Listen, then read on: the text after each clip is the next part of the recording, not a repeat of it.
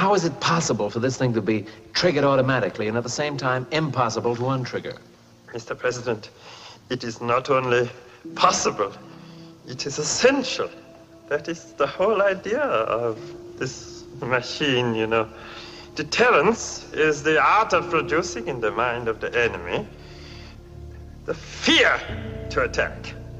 And so, because of the automated and irrevocable decision-making process which rules out human meddling, the doomsday machine is terrifying. It's simple to understand and completely credible and convincing. That's the famous scene from the 1964 Stanley Kubrick classic Dr. Strangelove, in which the mad doctor explains to the American president the workings of the doomsday machine, triggered to automatically destroy the world in the event of a nuclear attack. It was cinematic satire at its finest, capturing the absurdities of the Cold War-era nuclear arms race. Now, a new novel, Make Russia Great Again, by acclaimed satirist Christopher Buckley, imagines a modern-day version of the doomsday machine called Placid Reflux, a computer program created by U.S. intelligence that automatically attacks a Russian election as retaliation for the Kremlin's interference in America's 2016 election. In Buckley's version, the onslaught by Placid Reflux triggers a crisis in U.S. relations, during which a furious American president, named Donald J. Trump, is desperate to do anything he can to mollify his dear friend Vladimir Putin. We'll talk to Buckley about the challenges of writing satire during a Trump presidency. And we'll talk to Slate legal analyst Dahlia Lithwick about the Supreme Court's landmark rulings this week about access to Trump's tax returns on this episode of Skullduggery.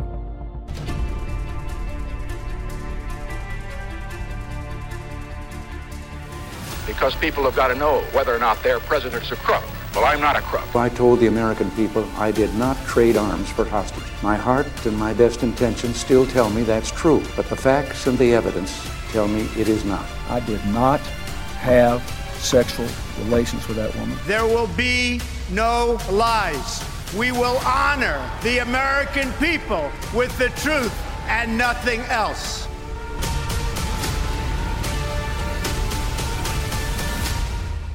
I'm Michael Isikoff, Chief Investigative Correspondent for Yahoo News. And I'm Dan Kleidman, Editor-in-Chief of Yahoo News. So I got to say, I, like a lot of people, assumed that the Trump presidency was beyond satire. But I have to say, reading Buckley's new novel shows that in the hands of a master like him, it can still be hilariously funny. I mean, I was breaking up into laughter just about every third paragraph of that book. Yeah, it is really funny. I think his insight is that at the end of the day, you know, as much outrage as you have, as much as people want to fight back against this administration for those who don't support it, you do have to maintain your sense of humor at some level. And the kind of brilliance of Chris Buckley is that he's got a light touch, that he understands that you just sort of sometimes you just need to be funny.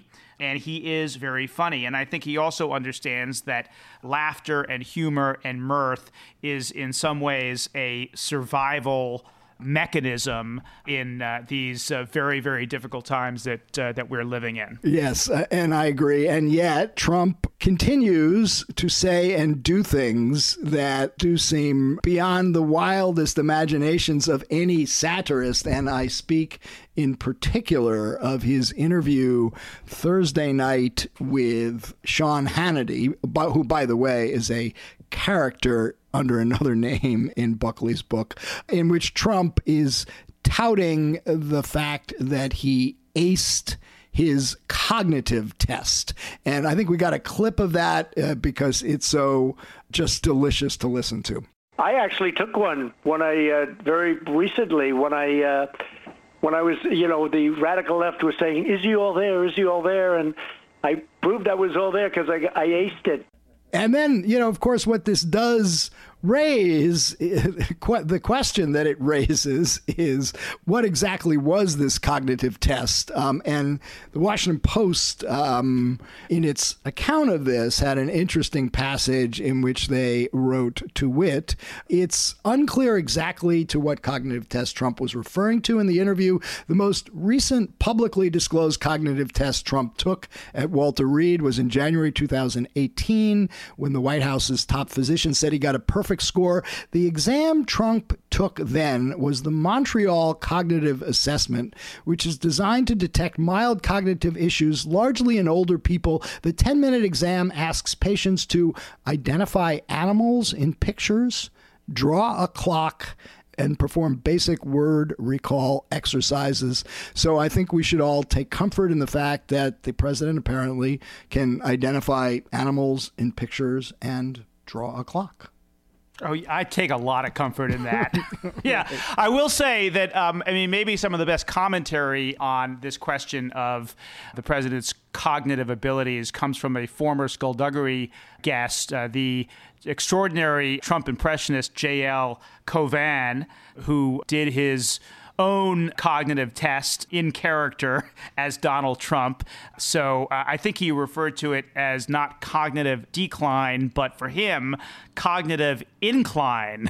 So people can find that on Twitter, talking about satire. Okay. That's pretty good. Well, a couple of serious items to just take note of. First, obviously these Supreme Court rulings, which on the one hand affirm the rule of law and that a president is not above the rule of law, and both from Congress and prosecutors. We'll have to see, in particular, the 7-2 ruling that says that Cyrus Vance, the DA in New York, can subpoena Trump's financial records from his accounting firm.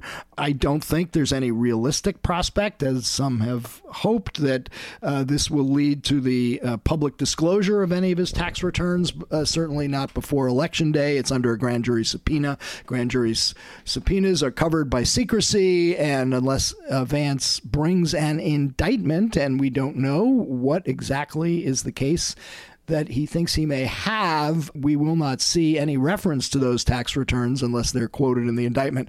We'll see. But one other, I think, looming deadline, which is going to come up well before Vance brings his case, which is Roger Stone is scheduled to go to prison on Tuesday. And he and his supporters have been petitioning the White House for a pardon. There's some reports that William Barr, the Attorney General, has warned the White House that if the president does pardon Stone, it could produce a mutiny within the Justice Department. Certainly, Barr's own interference in that case has led to quite a controversy. So I don't know whether Trump is going to pull the trigger and pardon Stone or not, but I think this could go down to the wire. Yeah, I think the only possible compromise, although I don't know that this would prevent the mutiny that Barr is talking about, is if he commuted the sentence rather than a full pardon. I think it's going to be very hard for Donald Trump to resist using his absolute pardon powers to do this, given everything that he believes about the Mueller witch hunt and the deep state being out to get him. I mean, the question is, can he really kind of suppress his instincts to do something that may be politically wise? There's been no evidence that he is, willing to do this. One thing I will say about the Supreme Court, I just want to say one last point about the Supreme Court decisions here. I think the only thing in his presidency lately that has been mildly reassuring is that for all of the norms that he has broken, for all of the institutions that he has been willing to undermine, the one line he has not crossed is a direct court order. And the Supreme Court in these decisions, whether you like the way they ended up or not, they still show that the court is a powerful institution, it is independent, and it has the final word. At the moment where this president defies a Supreme Court decision, then we will know that we have gone beyond where any other president in this country has gone. And that's when I will begin to really worry. Well, some would say you should have been worrying a long time ago, but that is the perfect setup for our first guest, Dahlia Lithwick. So let's get right to it.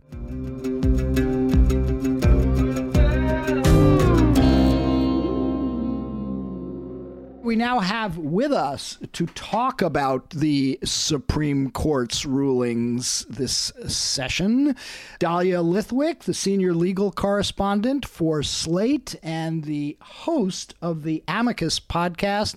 Dahlia, welcome to Skullduggery. Oh, thank you so much for having me. So you've got a piece analyzing these big Supreme Court rulings, which we got this week, and others entitled The Political Genius of John Roberts.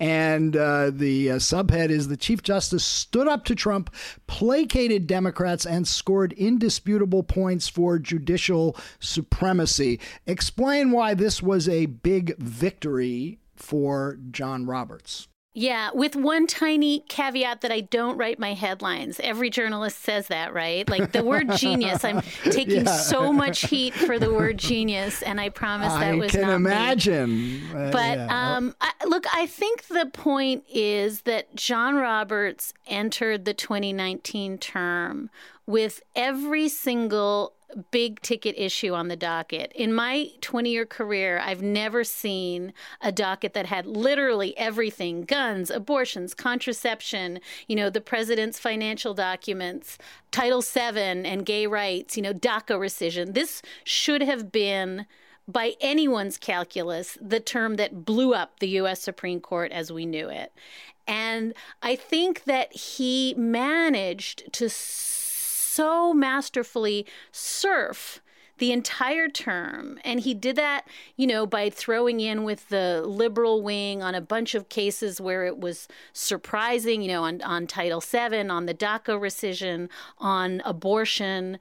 He just changed, decades of his own ideology in order to take the temperature down. And then on these last two cases about the financial records, somehow managed to pull off this masterful 7-2 opinions, talking about lofty principles, talking about Aaron Burr and John Marshall and separation of powers. And it's like so profound and true and beautiful. Somehow everyone came out of Thursday's decisions thinking they'd won, right? Trump thinks he won because nobody's going to see those documents.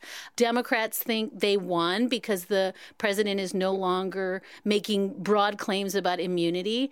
But the real winner is John Roberts, who somehow managed to get through what should have been the most explosive term of his career, with everyone agreeing that the court is an awesome, apolitical, nonpartisan institution.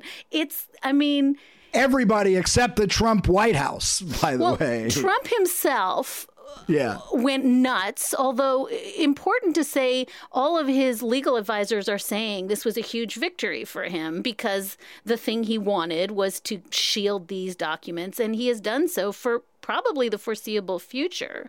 So the fact that Trump thinks this was, quote unquote, a political prosecution by the Supreme Court, I don't know if it counts for much, but I do think John Roberts, look, his rep is for playing the long game. And I think he rescued the court both from being an A1 priority, top of mind going into the election, but also the entire conversation about court reform that was heating up, right? If Joe Biden gets elected and Democrats take the Senate, we're going to pack the courts, create new district court judgeships, add a circuit court. That's off the table. No one's talking about that. Okay, Dahlia. Well, let's situate Roberts a little more here. Is he any more liberal than people expected when he was first nominated to be a Supreme Court justice? Has that been an evolution? Was he more liberal, people didn't realize it? Or is it simply, as I think the conventional wisdom is among court watchers and Roberts watchers, that he is an institutionalist and someone who wants to protect the reputation of the court, in so doing probably protect his own reputation in historical terms. What's really going on with John Roberts? Who is he? I think I would say a couple things. One is he was never a liberal. He's not a liberal. He's not more liberal now. This is not a liberal. This is not even a moderate, right? I think that when people said Anthony Kennedy was a liberal because in 2 or 3 doctrinal areas he would throw in with the liberals on the court, he was never a liberal, right? Anthony Kennedy was a staunch conservative.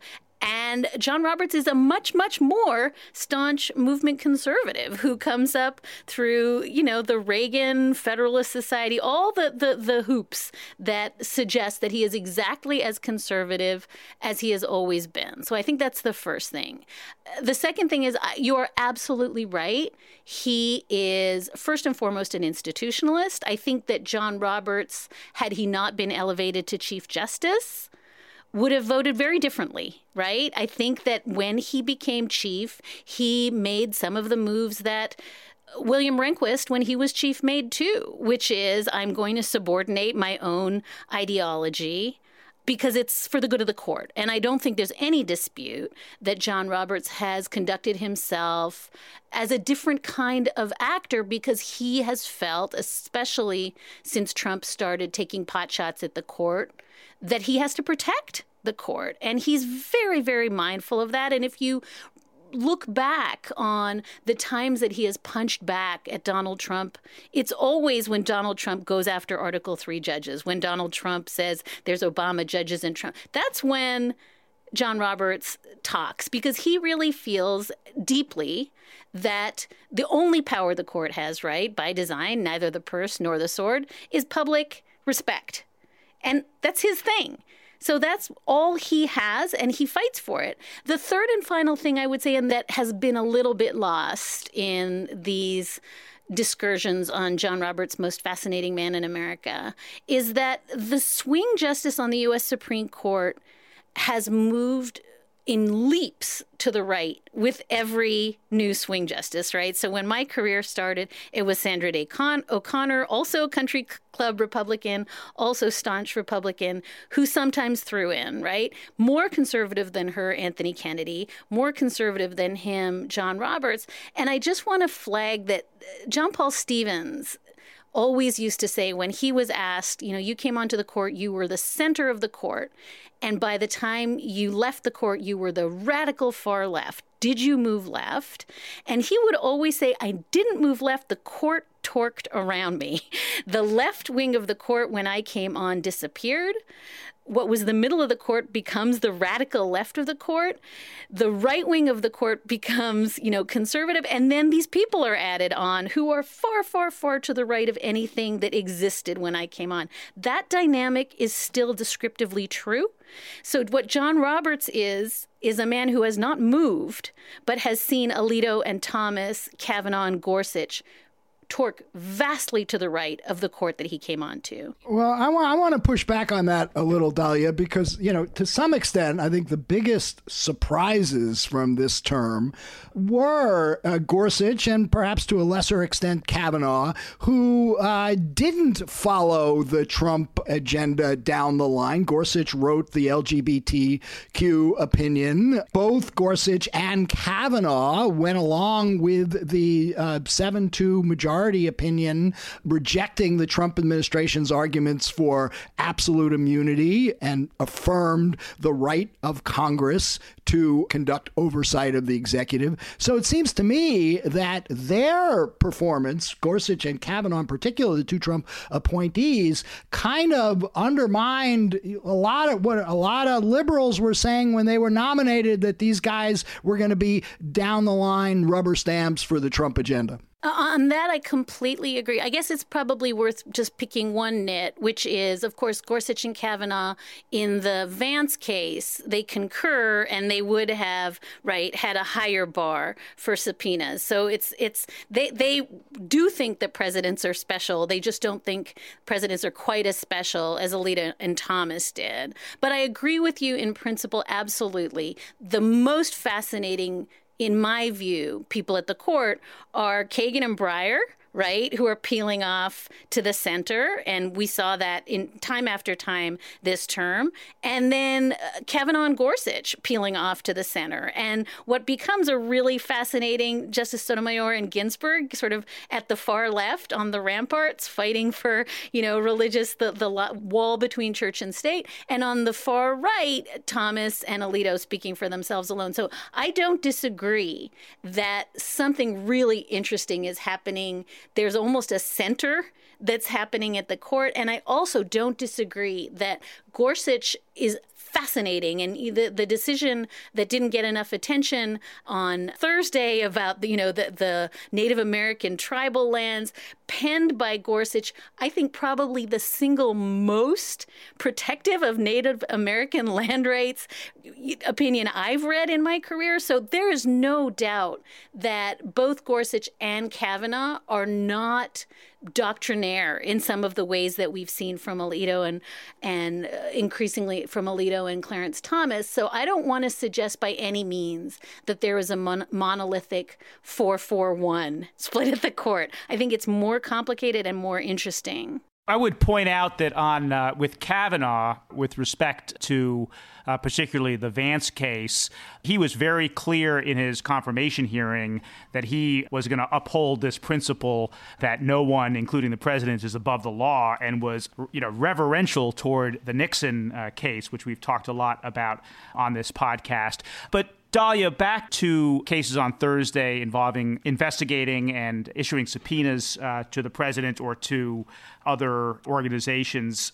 There has been a little bit of a debate in legal and political circles about who won those cases. And I think depending on how you define the terms, you could argue both sides won. There are, in terms of certain judicial principles, maybe the liberals won. In terms of the practical realities and the political issues, then maybe Trump won. How do you see, I know it's reductionist and it's oversimplifying perhaps, but I'd love to hear your analysis of who comes out better in these cases.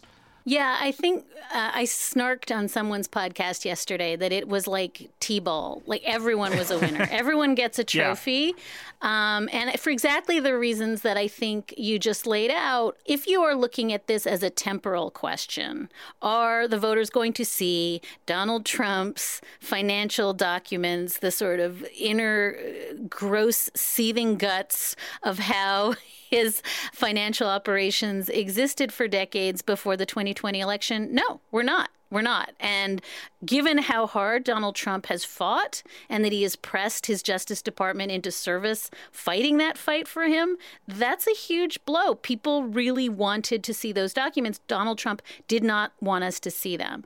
But I think beyond this temporal question of are the documents going to be seen before the election, I think you're quite right. On grand principles, by the way, that should have been reaffirmed 9-0, I think as just purely neutral constitutional principles and legal principles, then I think that the idea that, Donald Trump sent a lawyer into court to argue before the Second Circuit that he could shoot somebody on Fifth Avenue and be immune while he is a sitting president. That idea is gone. And it's not just gone. In some sense, it's gone 9-0 because none of the justices, even the dissenters, accepted the proposition that he is utterly, quote, temporarily immune, absolutely, whatever the language was. Hold on a second, Dahlia. I want to just explore that for a moment, because when you read the Vance decision, which I did to bone up for this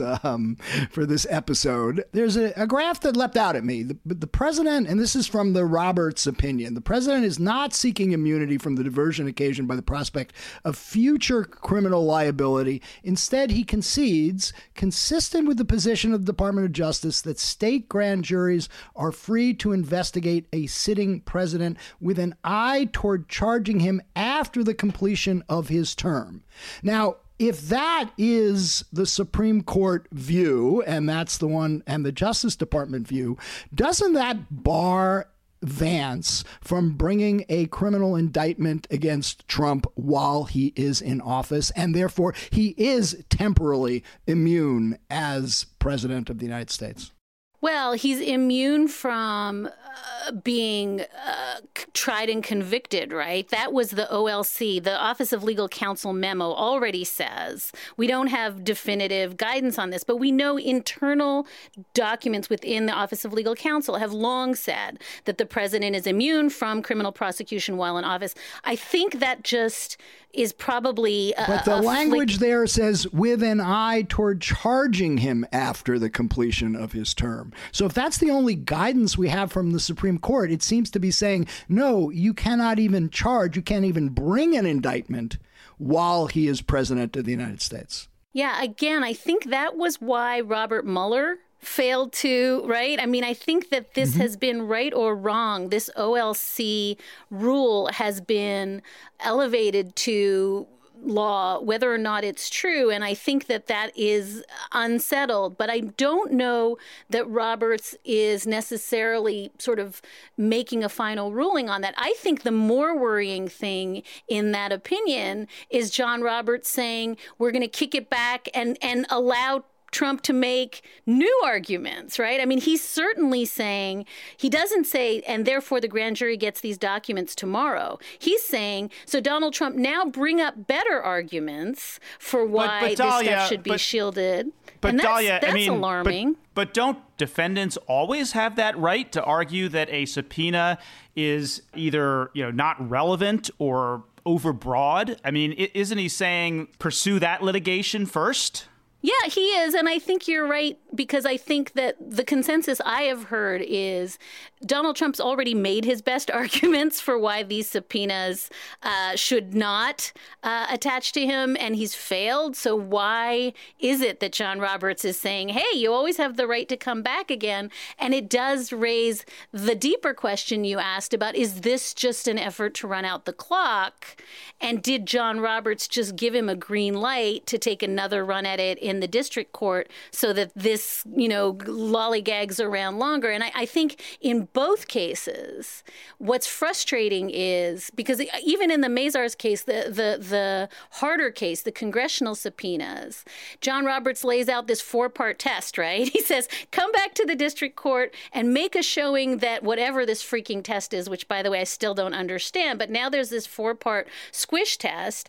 And I think Adam Schiff would tell you, in the congressional committees would say, dude, all that is already in our subpoenas. Everything you asked us to prove, we've already shown. And so I think in both cases, there is this argument that by giving him another chance to go back to the district court and make better arguments, all they really did was allow the administration to run out the clock. And that, I think that's a really meritorious argument. In other words, if these tests mean what they are supposed to mean, they've already been met. So why go back to the district court and give him another chance to do it again? I'll just give you a hypothetical. Let's, Vance proceeds with his case. He decides he's got evidence to indict the president. He sends the president a target letter, and the president's lawyers go right into court saying, no, you are constitutionally barred from doing that because a president can't be indicted while in office. That will inevitably, I would think, go up to the Supreme Court, which would delay this, certainly delay this well beyond Trump's first term. So I think there's a lot of latitude on that question, on that core question of whether a president can be indicted while in office. But I want to ask you something else, because a lot of liberal scholars were applauding this ruling, thinking it's somehow going to lead to a imminent Vance indictment, and we will see the tax returns before the election. Neil Katyal wrote that today. Here's Lawrence Tribe yesterday. The Vance case should be expedited in the lower courts. If the Nixon tapes case could be decided in 3 months and Bush v. Gore could be decided in 1 month, this really should not drag out beyond the November election. Aside from the fact that there isn't a Vance case right now, he hasn't brought an indictment. What Tribe seems to be arguing there is, okay, Democratic prosecutor in New York, hurry up and bring a criminal indictment against the Republican president so it can influence the election. Is that right? Isn't that something that you would condemn William Barr for doing?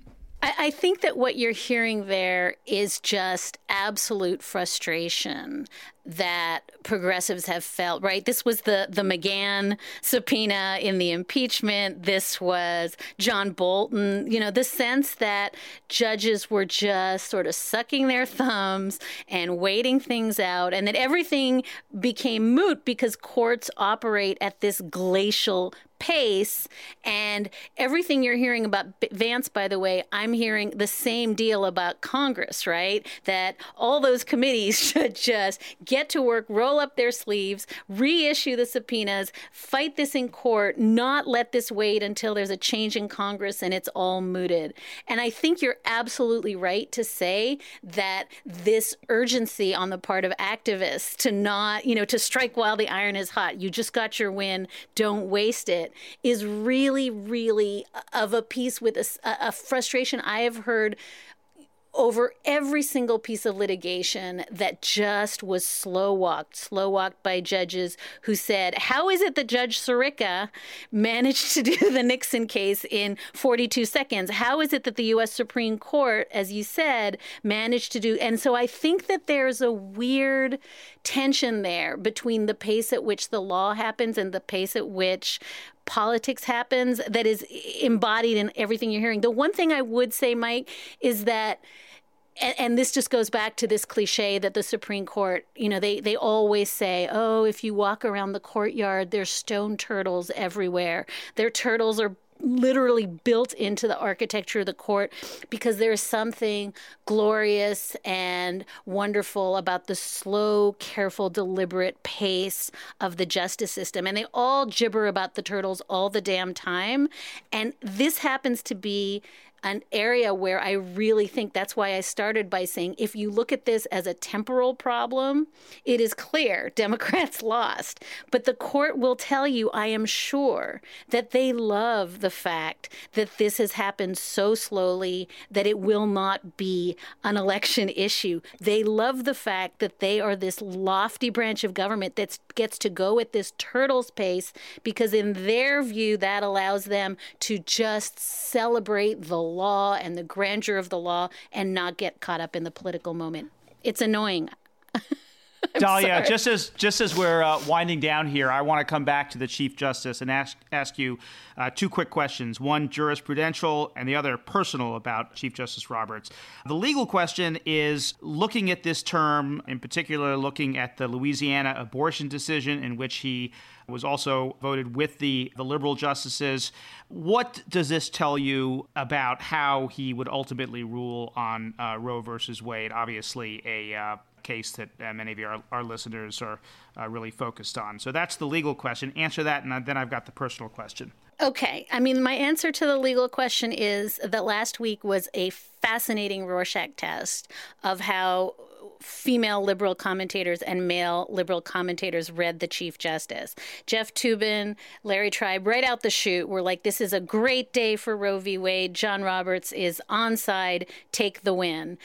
Melissa Murray, Leah Littman, Dahlia Lithwick, Linda Greenhouse, Jessica Levinson all wrote pieces saying, holy cow, we're doomed, because the next case that comes down the pike that isn't literally identical to a case that was decided 4 years earlier, the chief has just all but told us that A, he's dismantled the test from Whole Women's Health, and B, he thinks Whole Women's Health was wrongly decided and still dissents. So I just think it's a freaking crazy Rorschach test where a lot of male commentators said, clearly John Roberts has found Jesus, so to speak, and has determined that, Roe v. Wade is the law of the land. And a lot of commentators, including yours truly, just think that Roe is on the thinnest thread, and he's looking for the next opportunity that he can, without disturbing stare decisis, strike down Casey and Roe. So I wish I could tell you, I feel like this is a testosterone uterine problem that transcends doctrine. That could be the title of our podcast. If we can get testosterone and uterine. I think it was the title of mine last week. It was last week. I think mine was uteruses. It was me and Melissa Murray just beating down poor Jeff Toobin. So, all right. On the personal question is there was a Small story the Washington Post had. It didn't get a lot of attention, but in June, Chief Justice Roberts at the Chevy Chase Country Club, where he belongs, fell and hit his head and was briefly hospitalized. After the Washington Post made inquiries about it, the court said that it was fairly minor, and importantly said that he did not have a seizure. And this is relevant because he has twice in the past had seizures, once early in his career when he was in private practice, before he was on the court, and then later, I think it was 2005, maybe 2007, at his vacation home off the coast of Maine, he had one.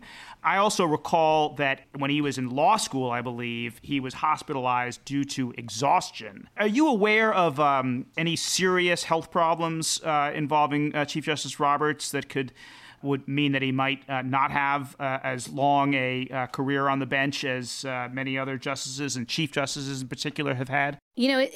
It's such a good question. And to me, I think it's, no, the short answer is I'm not aware. I have no inside scoop. I do take the press office at their word when they say he was just dehydrated. But I do think there is a larger, really, really disturbing question about how the Supreme Court gives out information about the illnesses of the justices that goes back, you'll remember Rehnquist and problems, with alleged painkillers after back surgery, and then more problems when Chief Justice Rehnquist had thyroid cancer and the court said not a word. Even with Justice Ginsburg, we find out often weeks and months after a hospitalization. So I do think if undergirding your question is the larger question, why can't they be straight with us and transparent with us, especially when you have several octogenarians on the court about their health? I can only tell you this has been a frustration for me for 20 years. Yeah, I will point out with Chief Justice Roberts that I'm sort of focused on this issue because I reported during his original confirmation hearing that he had this initial seizure. I think medically speaking, if you've had 3 seizures, you are often sort of formally considered epileptic. So he's had 2 apparently, not 3, but that does raise questions about his health going forward. Okay, I got one last quick question for Dahlia before we let her go. Hit your forecast. Put your forecasting cap on. We have an election in November. The original returns come in. It looks like Biden has won. The Trump campaign files lawsuits left and right to challenge, claiming fraud all over the place. It goes to the Supreme Court. What does the court do? This is the thing that keeps me up at night, and it's a really long conversation because I think that if you look at how the court has just generally handled the COVID-related litigation in the last few weeks and questions about efforts to have, vote by mail or curbside voting, the court has been relentlessly awful. Most importantly, the Wisconsin efforts to help Wisconsinites mid-COVID to vote by mail. And so I really deeply worry that the court has this very fanciful, maybe turtle-based notion that they don't want to go around doing anything willy-nilly around voting, that we have 5 justices, I believe, who are very, very, very apt to do nothing to help clarify what I am absolutely certain now is going to be just a hellacious election beyond just claims that there were fraud on both sides. There's going to be, I think, swing states where people could not vote. I think that it may be days before we count ballots. And I think that the Trump administration is going to capitalize on all of that for the reasons that you said, Mike.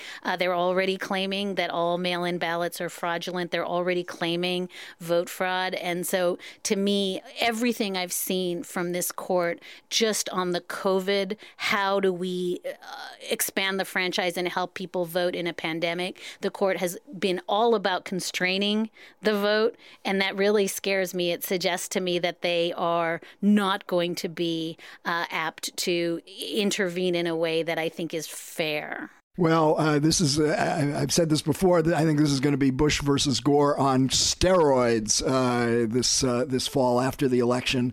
And if your forecast is correct, I doubt you'll be writing pieces that your headline writers could talk about as examples of the political genius of John Roberts. But either way, we will want to have you back on the podcast. So I promise that if we all survive whatever that election is, and John Roberts pulls another rabbit out of his hat, I will use the word genius in ways that I disavowed at the beginning of this podcast. Okay. All right. Well, thank you, Dahlia. Great to talk. Take good care. Thanks. Thanks, Dahlia. Take care. Bye-bye. Of course.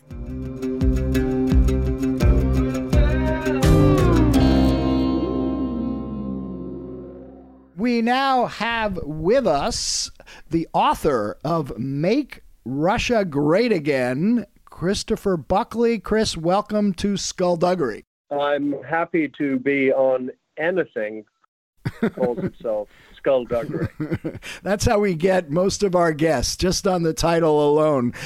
Does the name scare some of your guests away? It's probably about satanic worship. Right, which comes up in Make Russia Great Again, I noticed. Indeed, it does. So look, I have one cosmic question for you to start out. You are a satirist and quite an accomplished one, but how does one write satire about a president as preposterous as the real one we currently have in the Oval Office? It is a valid question, Michael.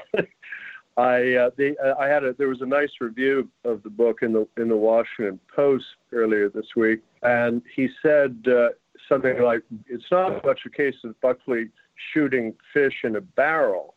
He's more like a fly gleefully circling a large pile of manure." I kind of like that. I'm going to have that made into my coat of arms. You know, a fly rampant over a pile of manure. You know, the answer is, it's a good question. I don't know that I have a good answer. Kurt Anderson, who's a very shrewd satirist himself, has called Donald Trump the greatest self-parodist in U.S. history. And I don't argue with that. I gave up. I renounced political satire 4 or 5 years ago on the grounds that American politics had become sufficiently self-satirizing. So I turned to historical fiction and banged out a couple of historical fictions that were satirical.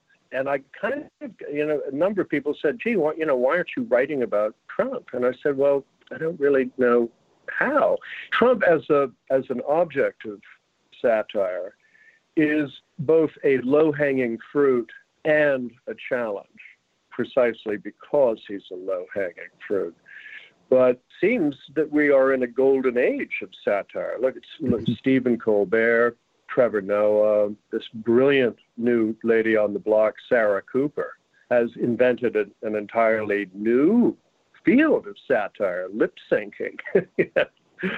So I don't know. I just decided to, I guess, suck it up and get back in the water. Well, Chris, I got a follow-up to Mike's cosmic question, as he put it. But before we get to that, why don't you just, for the sake of our listeners, tell us what the basic premise of the book, give us the plot outline and what the story is really about. Well, it's a sort of a Strangelovian premise. You remember the greatest satirical movie ever made, Dr. Strangelove. The premise is that there is a computer deep in the bowels of U.S. Cyber Command that is codenamed Placid Reflux. And this computer was designed before the present administration to retaliate against Russia if Russia interfered in one of our elections. And this computer doesn't launch nuclear weapons. It merely responds in kind by interfering in Russia's elections. And like the doomsday machine in Dr. Strangelove, it's programmed with, I think it's called autonomous protocols.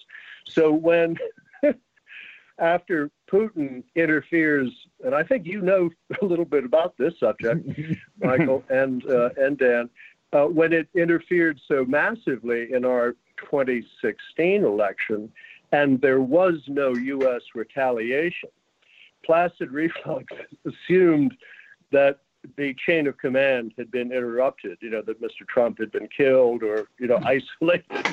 So it retaliates and defeats Putin in a re-election and elects president of Russia, the head of the Communist Party.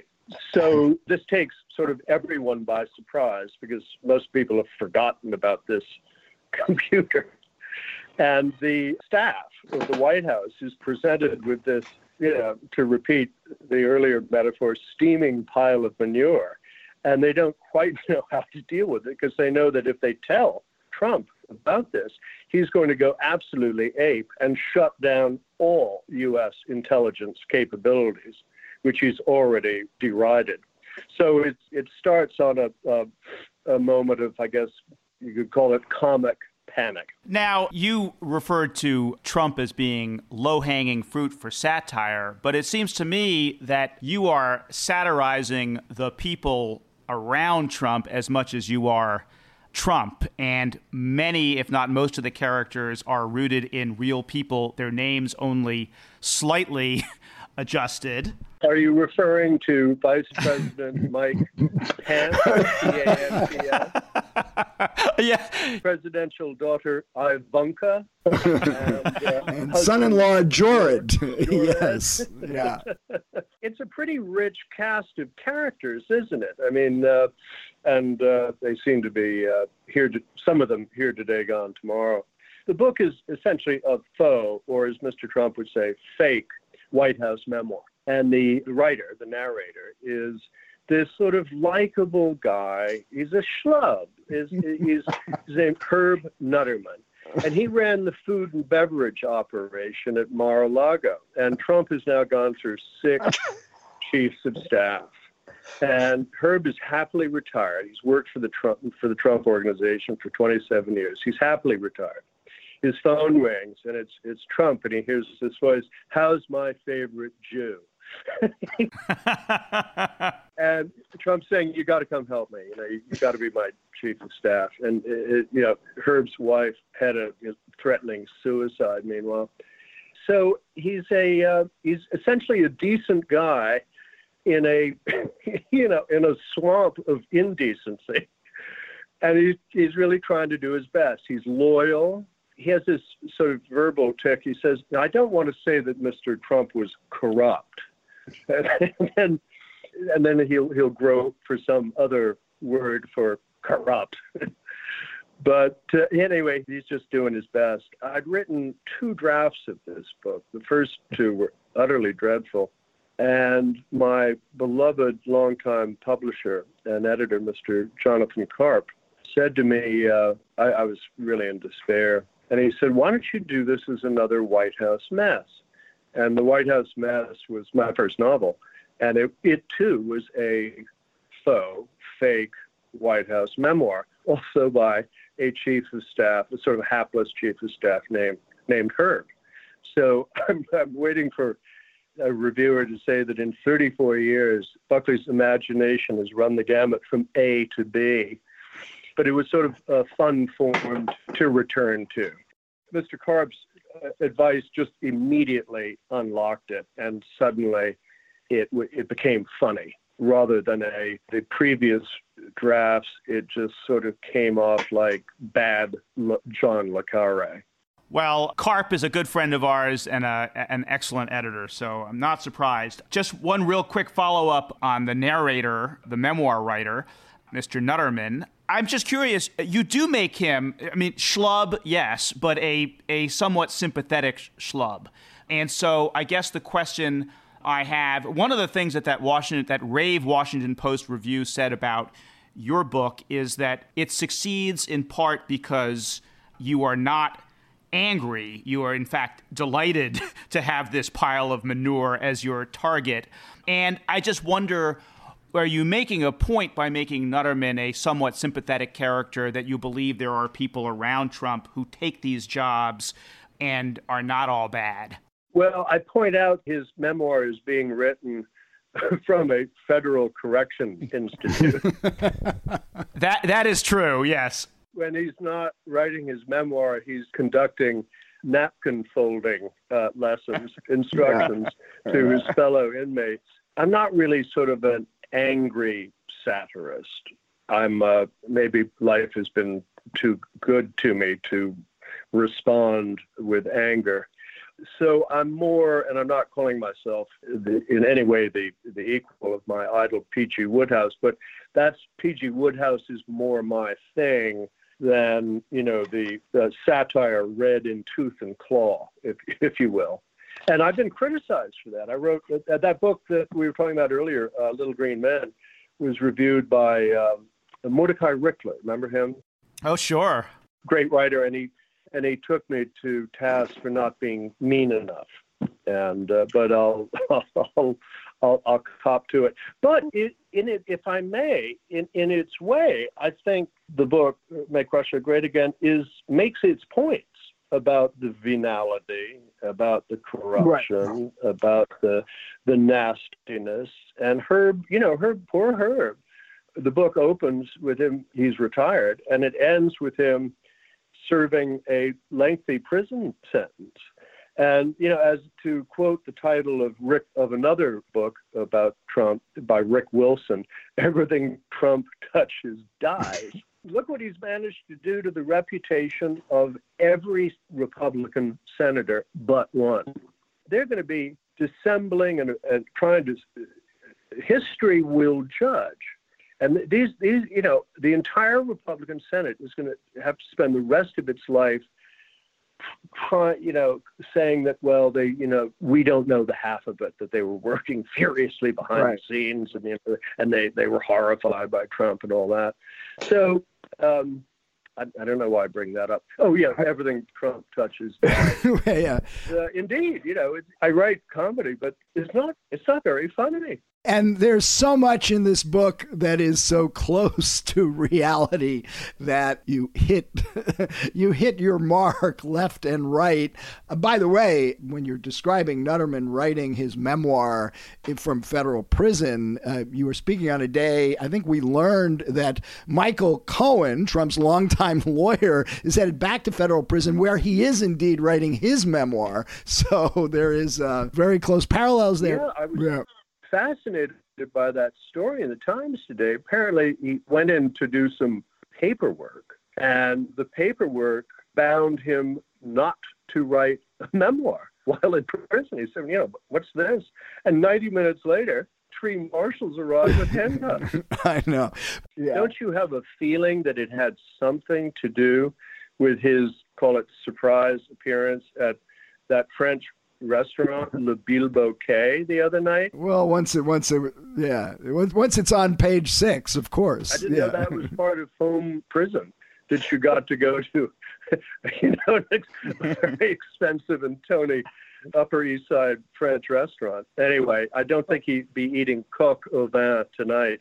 I just want to say, though, the characters you've got are so delicious. There's the speechwriter, who you call Stefan Nacht von Nebel, but clearly based on Stephen Miller, somebody who seems to survive every iteration, who writes the thought-provoking essay, The Final Solution to the Mexican Problem.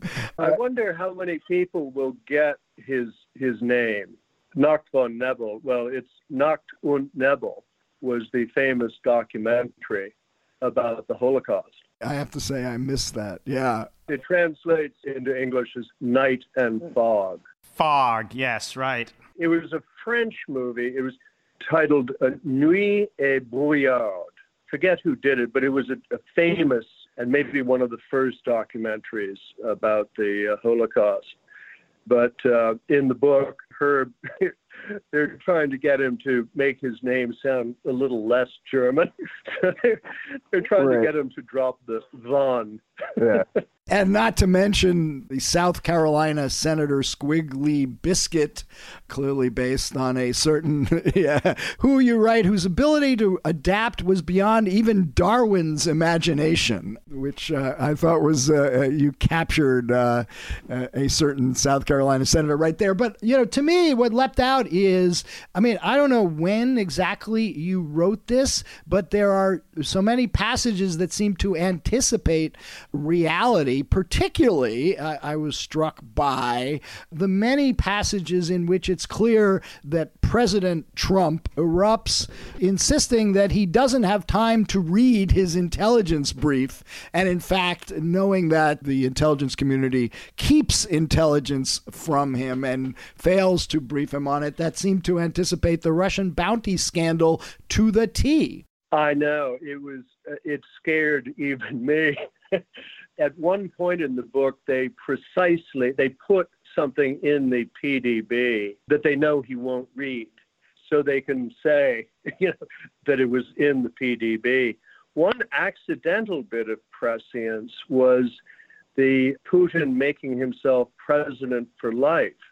That I wrote, I started writing the book in October, and right around October, I have to sort of confect a Russian election that Putin can be unseated. And so we have the election. This election, as it says in the book, was to make it more convenient for Mr. Putin to remain president until 2036. So that was an accidental hammer on the nail there. I was kind of pleased by that. Okay, kind of following up on that and Isikoff's original cosmic question, I want to ask you a little more about the challenge of writing satire in the age of Trump. And as you were writing the book and at the same time seeing what Trump and his White House are doing, were there moments when you thought, my God, what they are doing is more outrageous than anything I could conjure up? And I want to give you one example. Now, this would have happened. This is post-pandemic, so you were writing it, I guess, before that. But let me give you one example that comes to mind, which is Trump insists on holding a massive indoor rally in Tulsa during a pandemic, discourages mask wearing and social distancing, but makes every member of the audience sign a liability waiver. Then a million teenage kids on TikTok sabotage the event by registering for the rally so that the Trump campaign believes the arena is full, but in the end only a paltry 6,000 people show up. And a few weeks later, there's a major disease spike in Tulsa connected to the rally. Could you have come up with that, even you? No, I never could have come up with that. And B, if I had, I probably would have scratched my head and said, but is it funny? Yeah, well, good point. My rule as I wrote it was, to be perfectly honest, I was going for laughs. I figured, okay, let's just try, again, I'm not comparing myself to him, only to the extent that he is my hero, P.G. Wodehouse. It didn't, the plot wasn't so important in his books. They're all kind of interchangeable, but someone pointed out that, about 3 times per page, he has something that makes you smile or laugh. So I frankly cop to that, basically trying to make it funny. And it's not really very funny when you think about it. My God, we have 4 more years of this. I don't put it this way. If he gets another 4 years, I don't think satire is going to be possible. I think we're all going to be, sitting in lifeboats. Well, we have only barely done justice to the many wild characters in this book. We haven't even touched on Oleg Pashinsky, the Russian oligarch and poisoner who has on his thumb drive tapes of Trump's liaisons with various members of the Miss Universe pageant and starts releasing them as retaliation for placid reflux. But look, I've got actually a serious question for you. And I would love to know what you think your father, William F. Buckley, would have made of a Trump presidency. I have been, this is not the first time I have been asked that. I think he would be appalled. I did a search to see if he had written anything about Donald Trump. And the only thing I could come up with was something that he had dashed off for a magazine called Cigar Aficionado, in which he is, I think he refers to him more or less as a Bulgarian.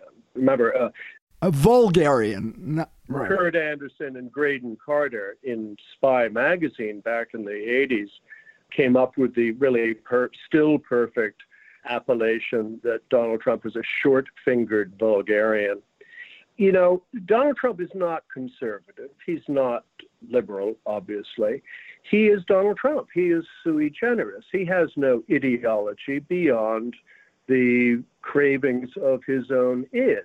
So I think he would have been, obviously some of the things that Trump does are quote-unquote conservative, but those are merely aspects of his crowd-pleasing.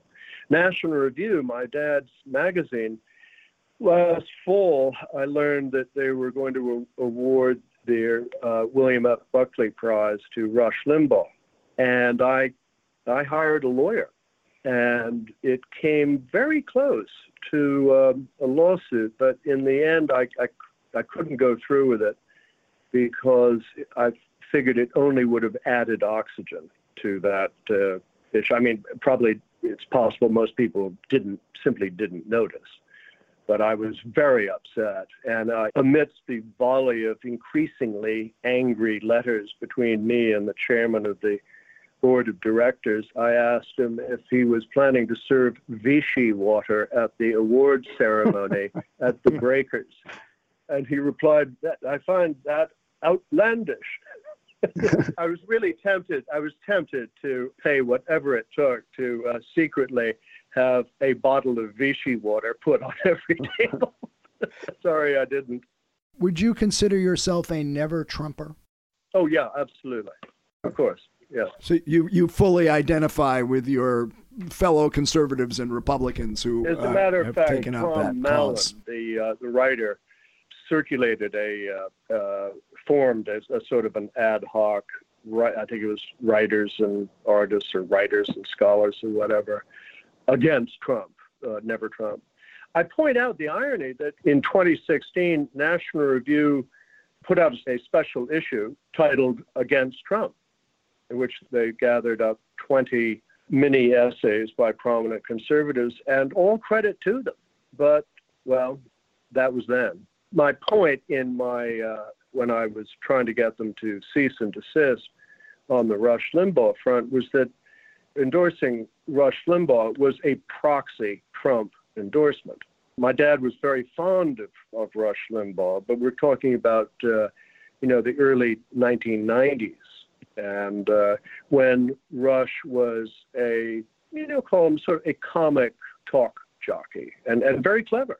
Since then, he has quaffed very deeply the Trump trough and has become something else. Or as Rick Wilson would put it, everything Trump touches dies.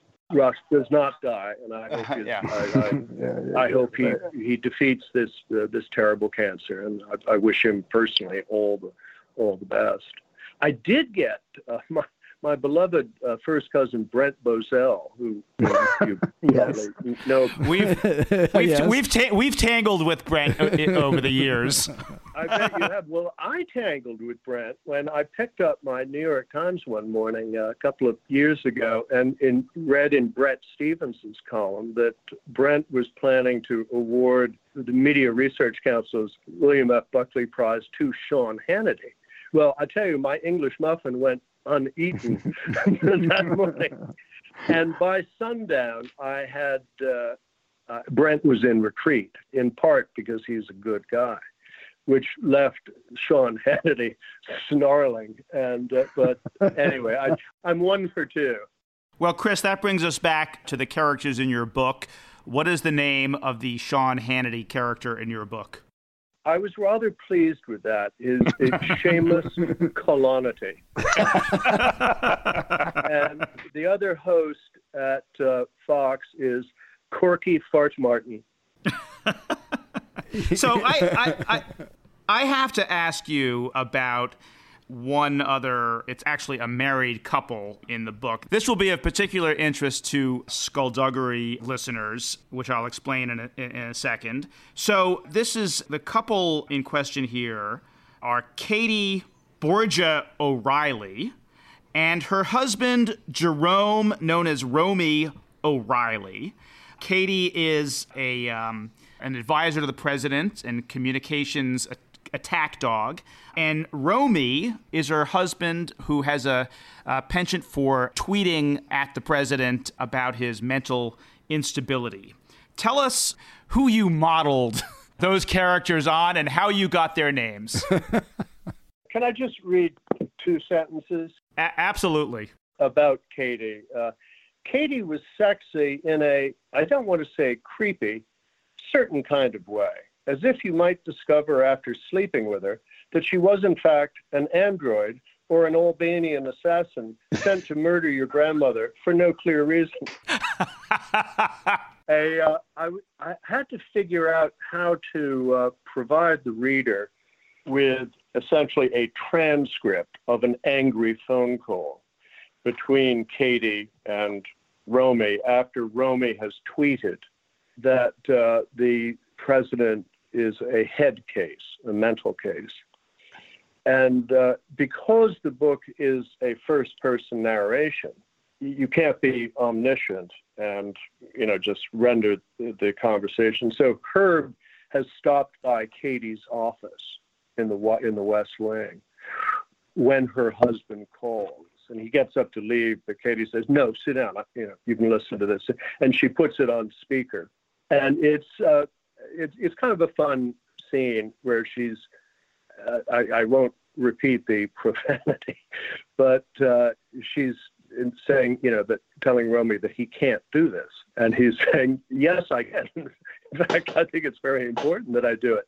And she says, you can't call him a mental case.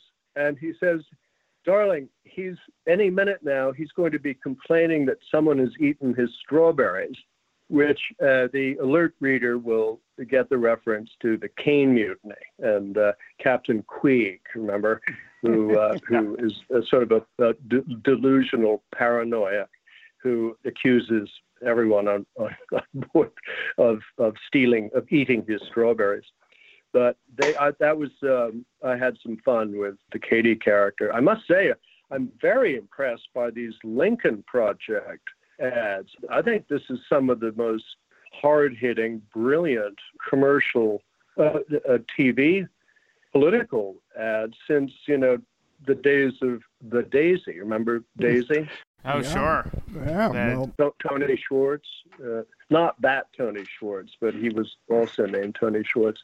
The one of, from the 1964 campaign that never mentioned Goldwater, but it's a little girl plucking the petals of a daisy. Now he loves me, now he doesn't. And in the end, a mushroom cloud goes off. And, the implication, of course, being that Goldwater is a maniac who will lead America into a nuclear war. Remember the old joke back in '64? They said, they told me that if I voted for Goldwater, we'd have 500,000 troops in Vietnam. Well, I did, and we do.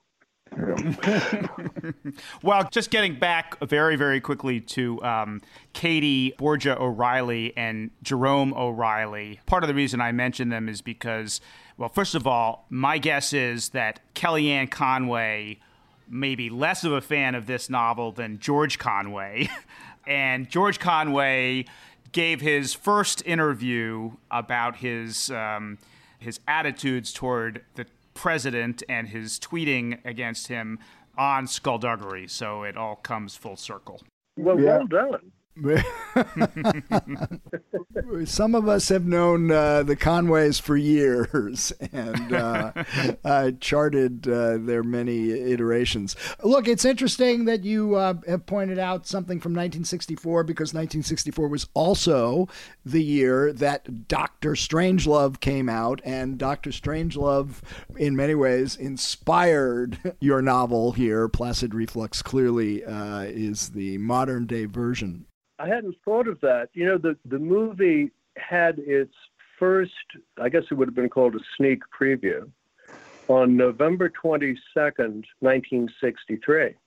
Wow. And in the movie, do you remember the scene where Slim Pickens, the commander of the B-52, they're going through these survival kits, and he's reading out over the radio to his crew the contents of the survival kit, and they're going, one combination Russian English phrase book, one pair nylon stockings, 100 Russian rubles, and he goes, shoot, fella could have a pretty good weekend in Vegas with all.